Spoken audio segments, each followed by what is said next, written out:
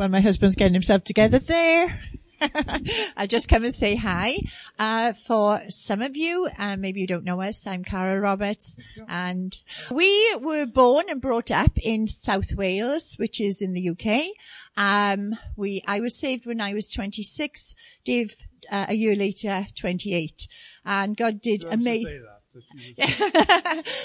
God did amazing things in our lives very, very quickly. And, we just felt passionately in love with Jesus. And one of the things that really impacted my life, I didn't know, I was so green, guys. I didn't know anything hardly about the Word of God, but I remember reading Acts 16, and I just want to encourage you with this word. As we were singing that song this morning, it was the one about our sin being forgiven and Jesus washing away the crimson stain of sin. And I started to just fill up on the inside with overwhelming gratitude. And can I just say, sometimes, and we are guilty of this too, we are so excited about what God is doing in restoring so much at the moment. We can get very focused on what God wants us to do. And that's great. And we're growing in God and we're loving what He's doing. But it took me right back to the very foundation that song did this morning, and it reminded me afresh of the beautiful gift of salvation and forgiveness of sin that we have in our lives. And I remember reading when I was a very new Christian, Acts 16, and it said, you and your household will be saved. I didn't hardly know any other Christians. I was going to a small little Baptist chapel, which a lot of the people who came in, some of them weren't even saved. They were, sort of the speakers, and some of the people weren't. They would speak on humanism. Then the next week we get a spirit-filled guy in. It was just literally just filling the pulpit for someone to preach. But always God, I devoured the word. I fell in love with Jesus, and I just kept thinking, other people need to know about him. And then when I read that scripture, instantly faith came in my heart. I didn't understand it. I didn't know how it was going to happen. But in Acts 16, when he said, you and your household will be saved, I thought, oh, so that means all my family can get saved then.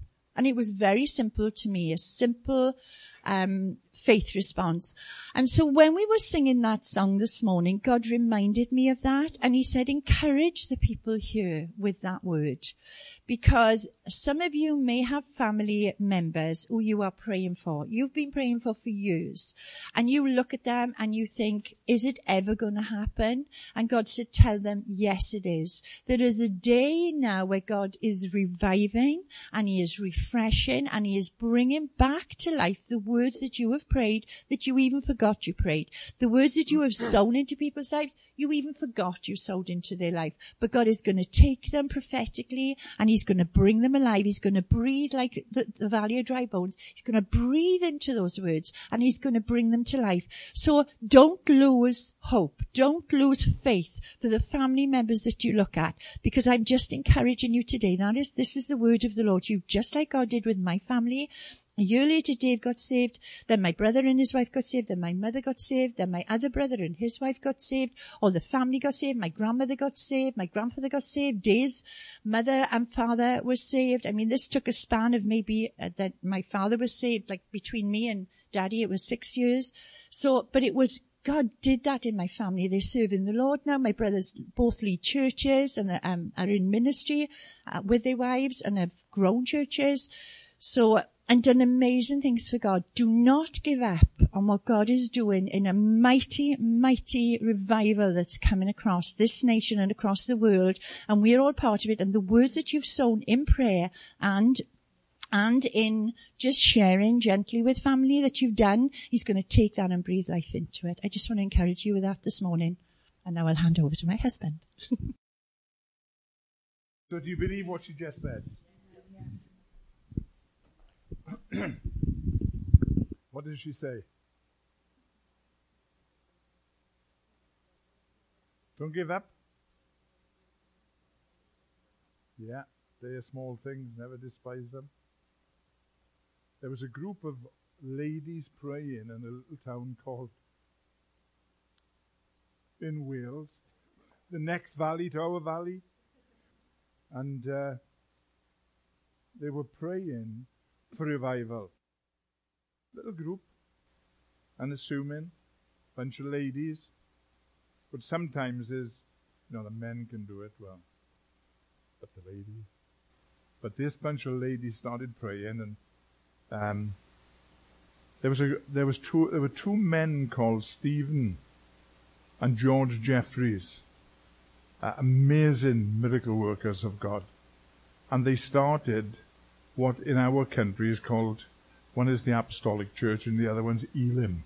They're both Pentecostal churches. And those guys,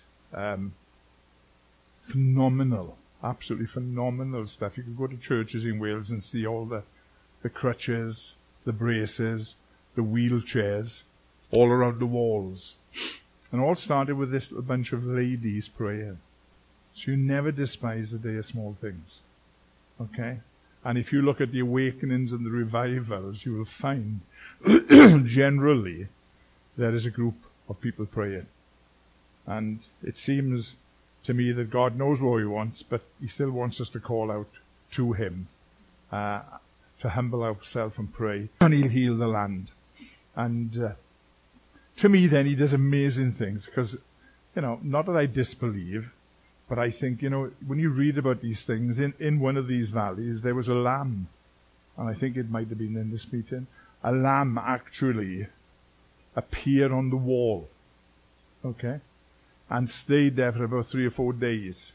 And people from everywhere came across. I was thinking about this place this morning, and I thought, do you know what?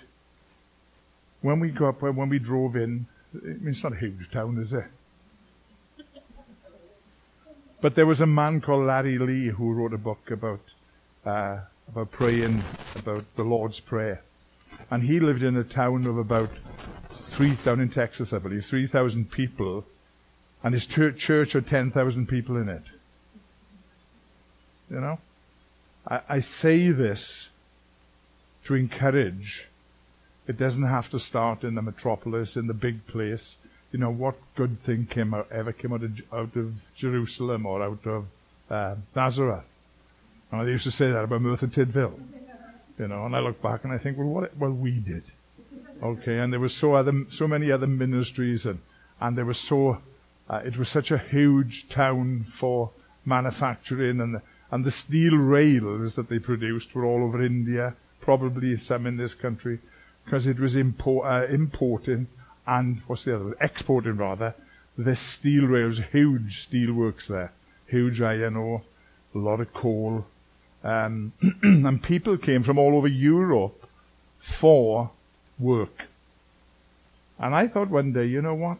The town was renowned. It was the unofficial capital of Wales at that point. It's about 100,000 there, and there was Spanish, French, Italian. All those came over to work. And it was renowned for steel, coal, iron. And of course that died away. And I thought, wouldn't it be fantastic if it was renowned for the name of Jesus? And I say, why not? There was a little where Evan Roberts started the revival, or God started the revival in a place called Lacha. You probably go like this as you drive through. I missed it. And, within 6 months, I believe it was, 100,000 people were saved. I mean, it's just phenomenal what God can do. And the zeal of the Lord will accomplish this. He'll do it in spite of us. But he prefers to do it with us. Because that's how he's chosen to do it. And I was glad to hear you learning about the Holy Spirit through the week. I'm in a dilemma. I'm coming up here, I sat in the car afterwards and thought, do I go and preach the good fight of faith? Do I give you a potted history of our journey in the Holy Spirit? And then I'm looking at all the songs and I think this is all about Jesus this morning. Which it should be, by the way. Because the Holy Spirit is the one who brags on Jesus. Isn't he? And he tells us what he said and what he's going to do. And I only want to fill the purpose of God in my generation. I was singing that in the car. You can do lots of things, but really when you stand before God on that day, he's going to say, give account of the purpose he gave us. Not what we could have done, not what we wanted to do, but what he asked us to do. And that is the purpose of God. David said he'd served the purpose of God in his generation. Esther served the purpose of God in her generation. There's some smaller names, shall we say, and big names who served the purpose of God in their generation. And really, at the end of my days, I just want to be known as him who served the purpose of God. And really, that's what it's about. And so I'm not waffling. I'm trying to find the mind of the Spirit. And, you know, we are not patched up people. We're not even restored, in one sense. We're actually born again. We're a new creation. That 2 Corinthians 5:17 says, therefore, if anyone is in Christ, he's a new creation. Behold, the old is gone, the new has come. So I'm not a patched up me. I'm not even, God got me and restored me. But he actually totally recreated me. On a certain day, a certain date, the Holy Spirit came into my heart, revealed Jesus, and I got born again. And that is probably the greatest miracle that you can ever see, experience. And it's the start of a journey in Christ, which is a journey of faith, a walk with the Spirit, full of adventure. You know, it would have never held me. I would have been back on the pub. Certain churches I went to, I'll tell you the truth, I would have been back down the bar, the pub we used to call it, because it was more fun there. And I was never called to sit just on a seat or a pew and just go through the motions, because I don't believe God called us to do that. He called us to be somebody, and I mean that, to be a witness. He called me to be great. It says in one of the Psalms, he stooped down to make me great. When you were brought up in a little village and you went to school and the teacher said, you're useless, stupid, you never amount to anybody or anything. Okay? There's certain things get poured out in you. You get sort of distorted, truth, vision, all this, that, and the other.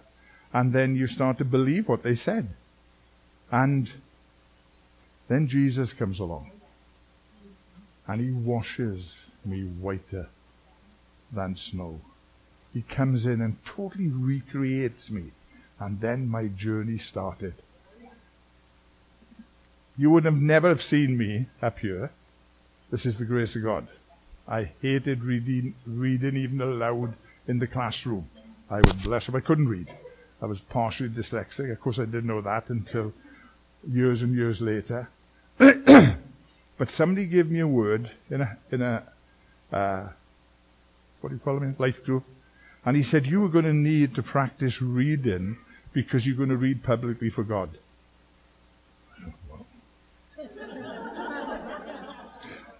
Why did he pick that one? And obviously, I had another full revelation. I had got saved, not only a couple of years, and I knew there was something far bigger that I was to do. But a portion of it was to read. So I started to read, and I'm not the best, but a friend of mine told me once in the Old Testament, if you read with confidence the names of the people, it'll be okay. Because generally most people don't know what they mean in anything. So, and that was sort of the start of the journey. But I had to know that I was born again. I was a rascal. A rascal is a nice word for a terror. A naughty boy. Okay? And I got saved on the Saturday night. Now, our neighbors were what you call exclusive brethren. And it's okay, Carl, I'm in my word now. And so, she went to another David Roberts who lived around. It was like a subdivision. Another David Roberts who was a policeman and a Christian. And said to him, his wife, this is within 12 hours, mate. 12 hours. They're saying David Roberts is a Christian, but he's not. He lives next door to me. Now, the gifts of the Spirit are given, but the fruit of the Spirit has got to grow. Okay? I thought she didn't give me a chance even. And then another guy who was, I was serving an apprenticeship in a local coach bus garage type of place. And this other guy was a partial Christian. I can't say much more than that. They say David Roberts got saved. He isn't, because I worked with him. I know what he's like. And you know, when I read that about the Apostle Paul, he said, I've got no blood on my hands. You've got no blood on your hands. You held the courts from to stone Stephen. You dragged them into houses. You persecuted the church. And he was able to say, I've got no blood on my hands. Because he understood the new birth. God, at this particular time, wasn't a gentleman, because he pushed him off a donkey. Okay? You know, they say the Holy Spirit's a gentleman. I think sometimes he needs to just work us a bit. So he flipped him off. And you know the story. And he understood what the new birth was. And that's why after the New Testament is about it. And he tells us about old things have passed away. You know, the baptism in the water is the burial. See? So we die. We die to self. We die to shame. We die to sin. We die to all those things. And so what do you do with a dead man? Bury him. Okay, or her. So, the Red Sea experience was a burial. And all the slave masters and the slave drivers and the habits and all that kind of stuff was buried. Didn't come through to the other side. So here they were in symbolically a new nation. Newness was there. That had been dealt with. The old had gone. Behold, here I am new. Baptism in water, all that stuff. But the devil is an outlaw. He does guerrilla tactics. He doesn't abide by the rules. Okay? So he sneaks up and says, hey, remember that time? He talks like that. Hey, remember that time? And you say, push off, Mr. Devil. You were talking about somebody else. This is how I talk to him. Okay? That person died on the road to Merthyr Tydfil. Or in your case, Hesperia. Hesperia, is that? Paul on Damascus Road. So, you've got to understand and know who you are.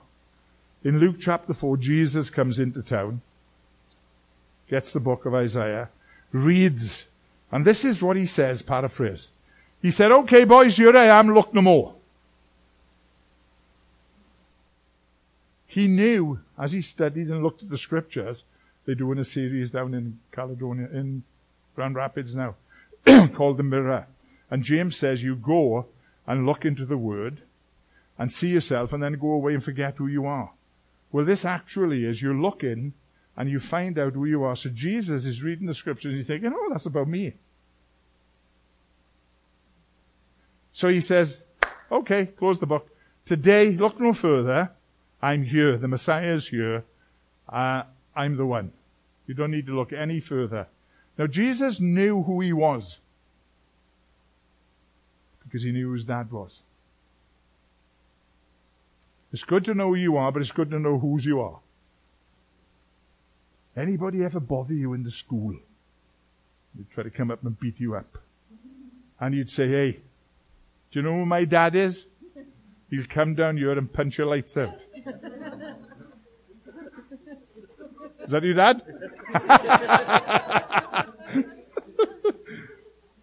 And we've got this covering of our dads. That's covering. You know, and when you have your daughters want to go to the dance when they're 12, 13 and 14. It's good to say to them, tell your friends, Daddy said you can't come. If you don't, you know, if they don't want to go.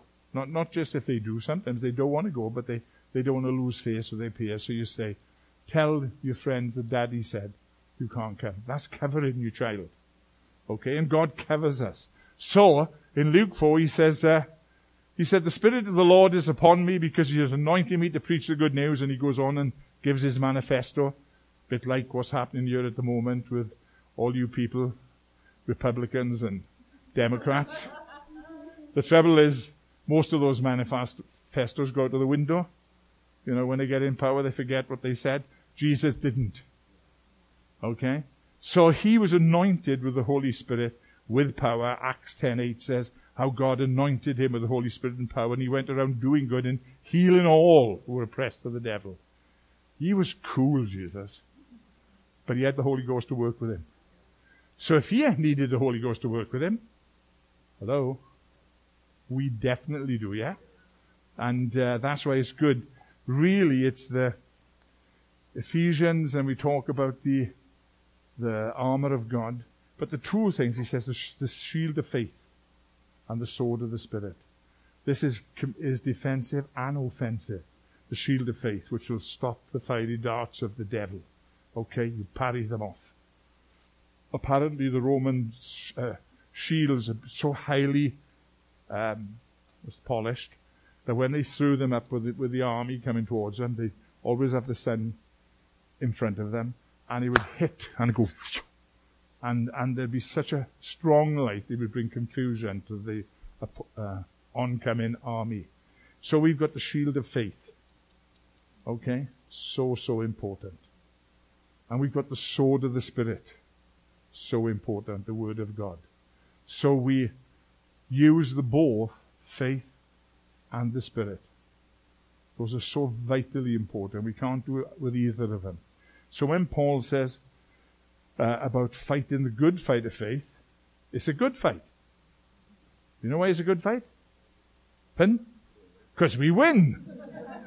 I've read the back of the book. It's a good fight of faith. But we need to know who we don't fight before we get to know who we do fight. So we don't fight against flesh or blood. We don't fight. Don't hit me back, okay? You know? We fight against principalities, powers, dark places, high authority, that kind of stuff. And so we need to know who we're going to fight. We're not going to fight sin because there's no need to. Because we can preach the cure to sin because Jesus has done it all. We don't even need to fight the devil, and I got to say, guys, we wouldn't be able to beat him. He's been around 2,000 years. He's got too many tricks. And we say we're not ignorant of his devices, but, you know, in reality, lots of times we are. But we don't need to because Jesus defeated him and made a public show on the cross. We just need to go and get the spoils. So yeah, that's all we need to do. And in the name of Jesus, we have authority over any name higher in heaven, earth, or under the earth, higher than the name of Jesus? Okay. Where do you deal? Where do we deal generally? In the earth. Well, okay, so heaven, under, earth. We're in the earth at the moment. So there's no name above the name of Jesus. So we are new creations in Christ, and he's given us the weapons of our warfare, and not carnal, but spiritual, to pull down strongholds and fortresses in our life and in the lives of people around us, and cities, towns, regions, and nations. And so we need to know, to be like Jesus, confident, because he knew who his dad was. 1 Chronicles 29. Somebody turns to that, please, and reads it out loud. It's David's, they're dedicating the temple. 1 Chronicles 29. I know it's after Kings, isn't it? But where's Kings gone? Somebody got it? Have a read. It says about where did David says about who he is? 11. 29:11. Or you can do 10 first of all. Nice and loud now. What version are you using, please?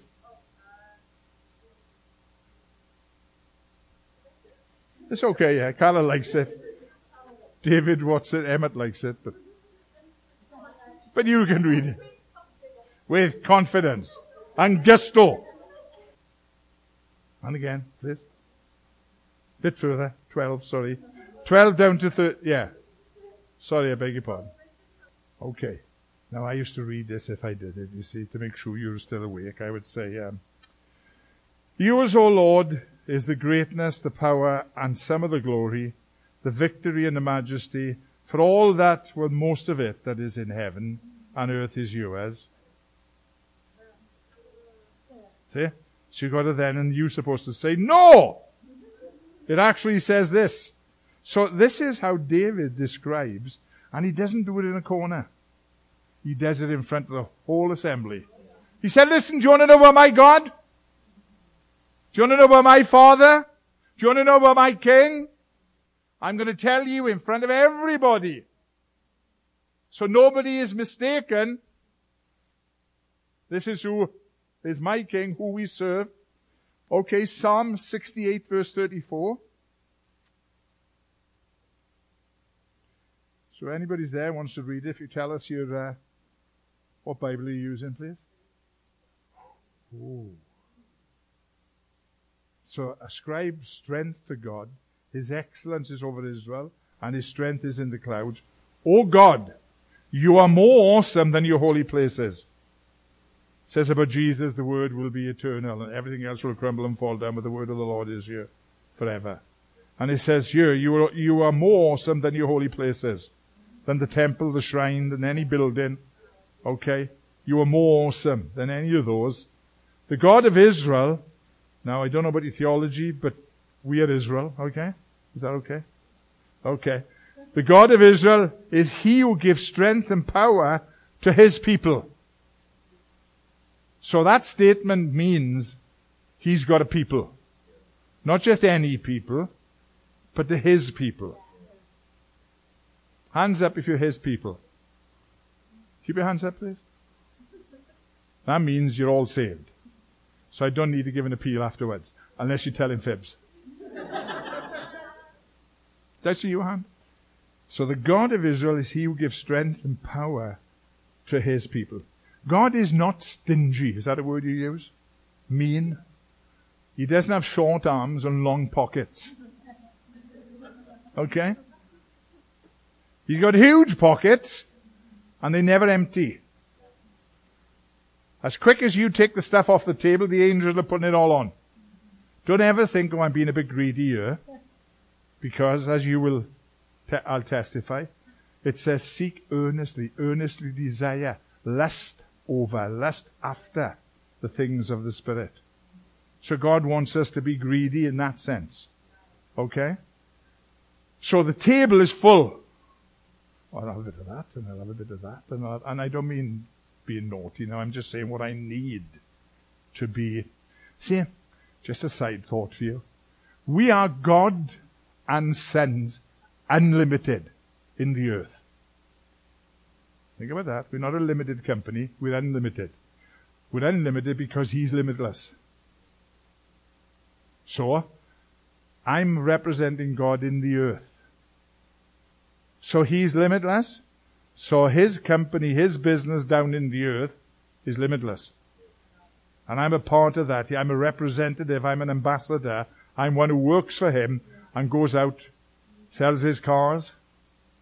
I don't do that, right? But I'm saying he takes his wares out into the world. He sends me.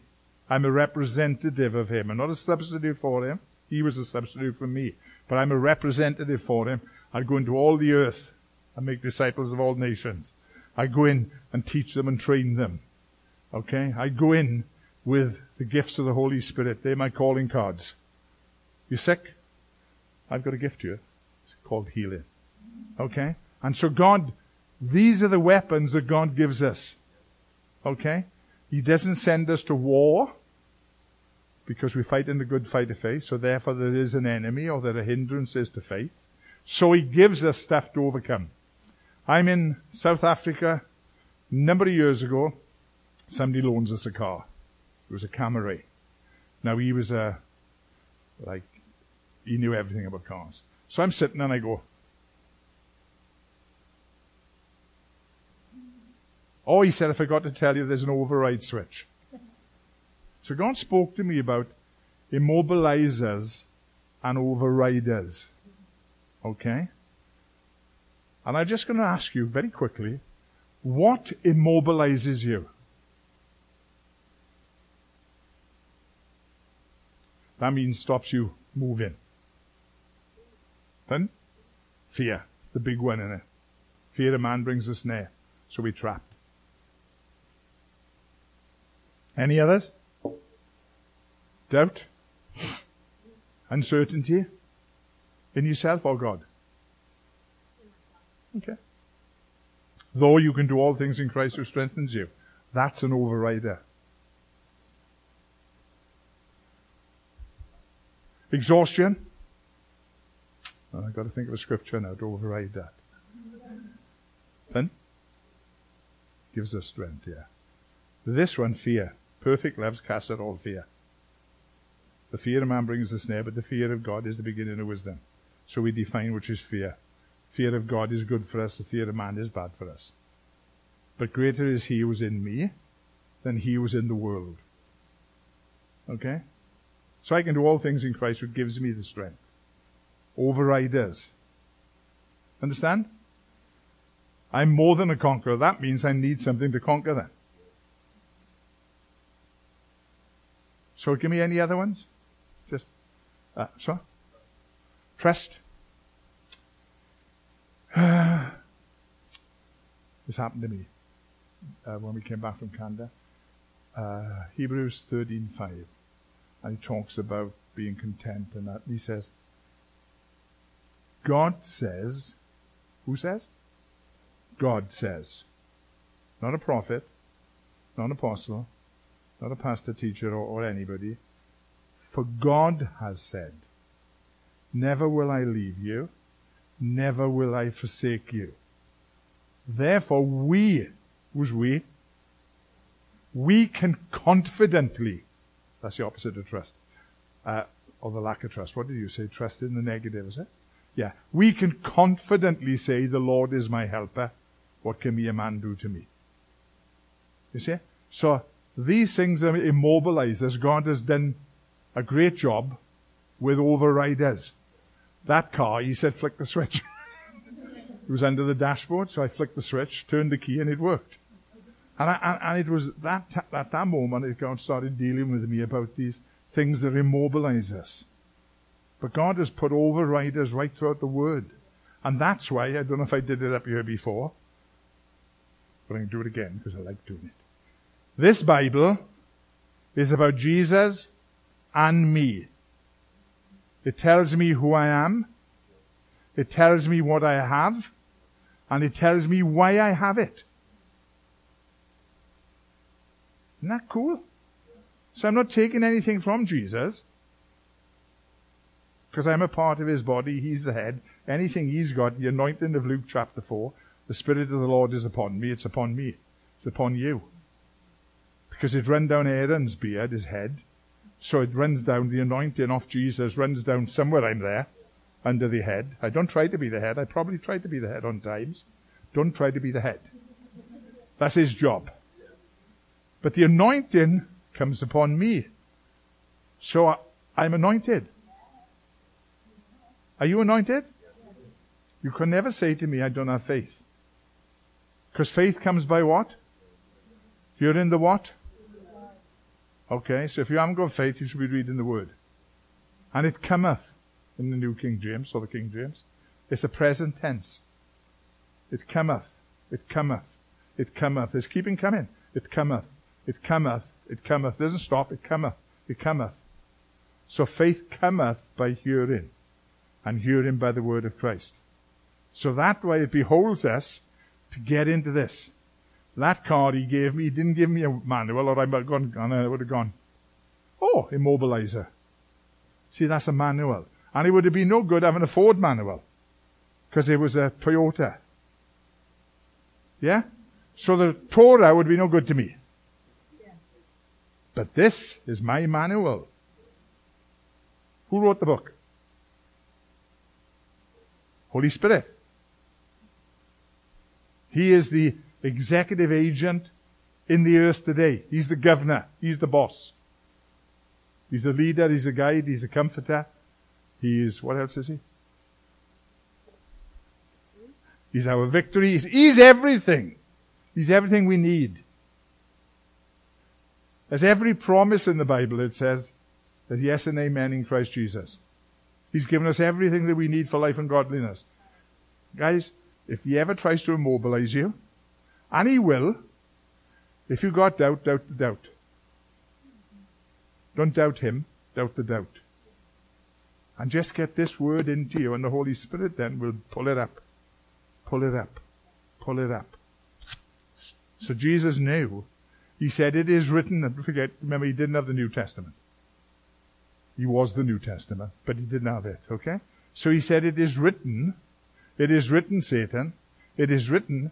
So how did he work against the devil? Did he go up and slap him? What did he say to him?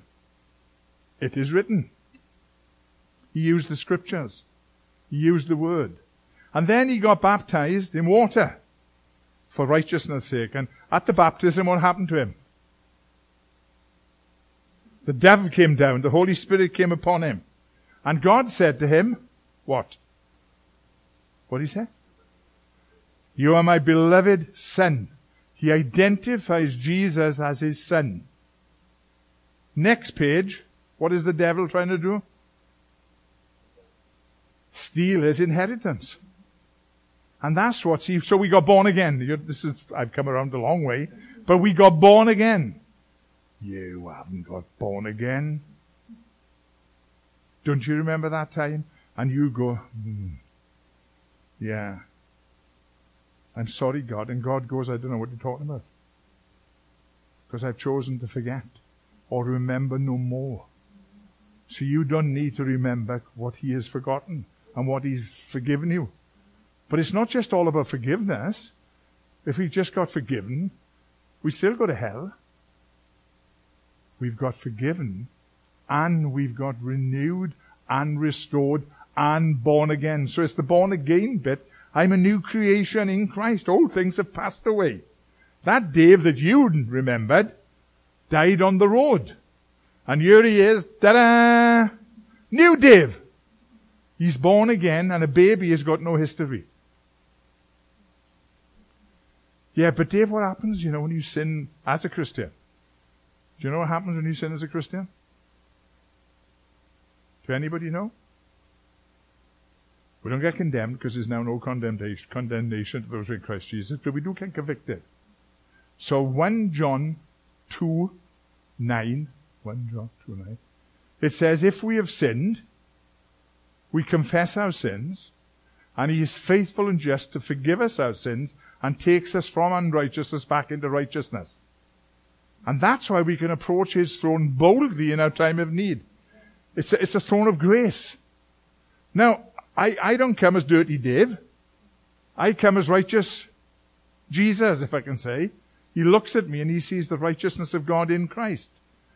Because he made him who was no sin, this is just after 5:17 in Corinthians, he made him who was no sin to become sin in my place. And he gave me this gift of righteousness and this robe, so when I come before God, God doesn't see the old Dave, he just sees Jesus. Isn't that cool? What a deal. What a deal. What a transference of wealth. And so all that Jesus has got is mine. And all that mine is Jesus's. Well, you know what he did with that, didn't you? He cast it at the feet of God, and God chose to remember no more. Do you know what I'm saying? So when we sing those songs, and that's what Carol said, it's, what time have I got to finish? You never say that to me. Oh, but I'm enjoying myself. Are you enjoying yourself? Good, because I am. So, the fact is then that we are the people of God. I want you to know your identity as the people of God. So let's go now to 1 Peter. The Psalms. So he's looking for the people, yeah? Are you that kind of people he's looking for? Well, there's 2 in the front row, 3 in the front row. Any more? Any more? Okay. Peter.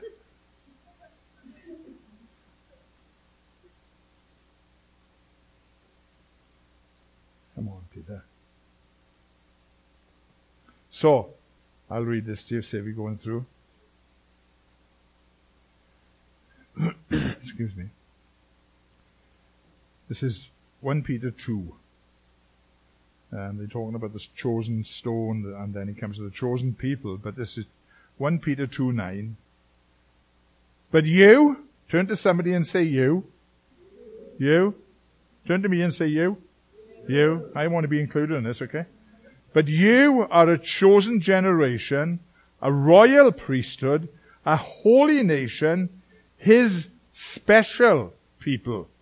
Not just any people, because he's not going to give his gifts and his glory and his strength and his power to just any people. He's going to give them to his people. So if you know it's his people, you know that he wants to bless you. And he wants to give you everything you need for life and godliness. He wants you to appropriate every promise that's yes and amen in Christ Jesus. Every promise he gave to Israel, I think, was fulfilled in, it says in Joshua 21 somewhere there. So, he's not a liar. Okay? He's promised us these things that we need. Was that the baby? I bet God loves that. He says it's newness. Perhaps he'll finish now. Okay, I'll go a bit further. So God wants us to know him and us to know who we are. Hebrews 1:3 says everything about Jesus represented God exactly. So when later on Philip said, Lord, show us Jesus, he said, Philip, how long have I been with you? If you've seen me, you've seen the Father. Paul says, imitate me as I imitate Christ. So as the people of God, we represent the King, the God, the Savior, the Master. Okay? That's us. That's how we to be in the earth. Was Jesus afraid of anything?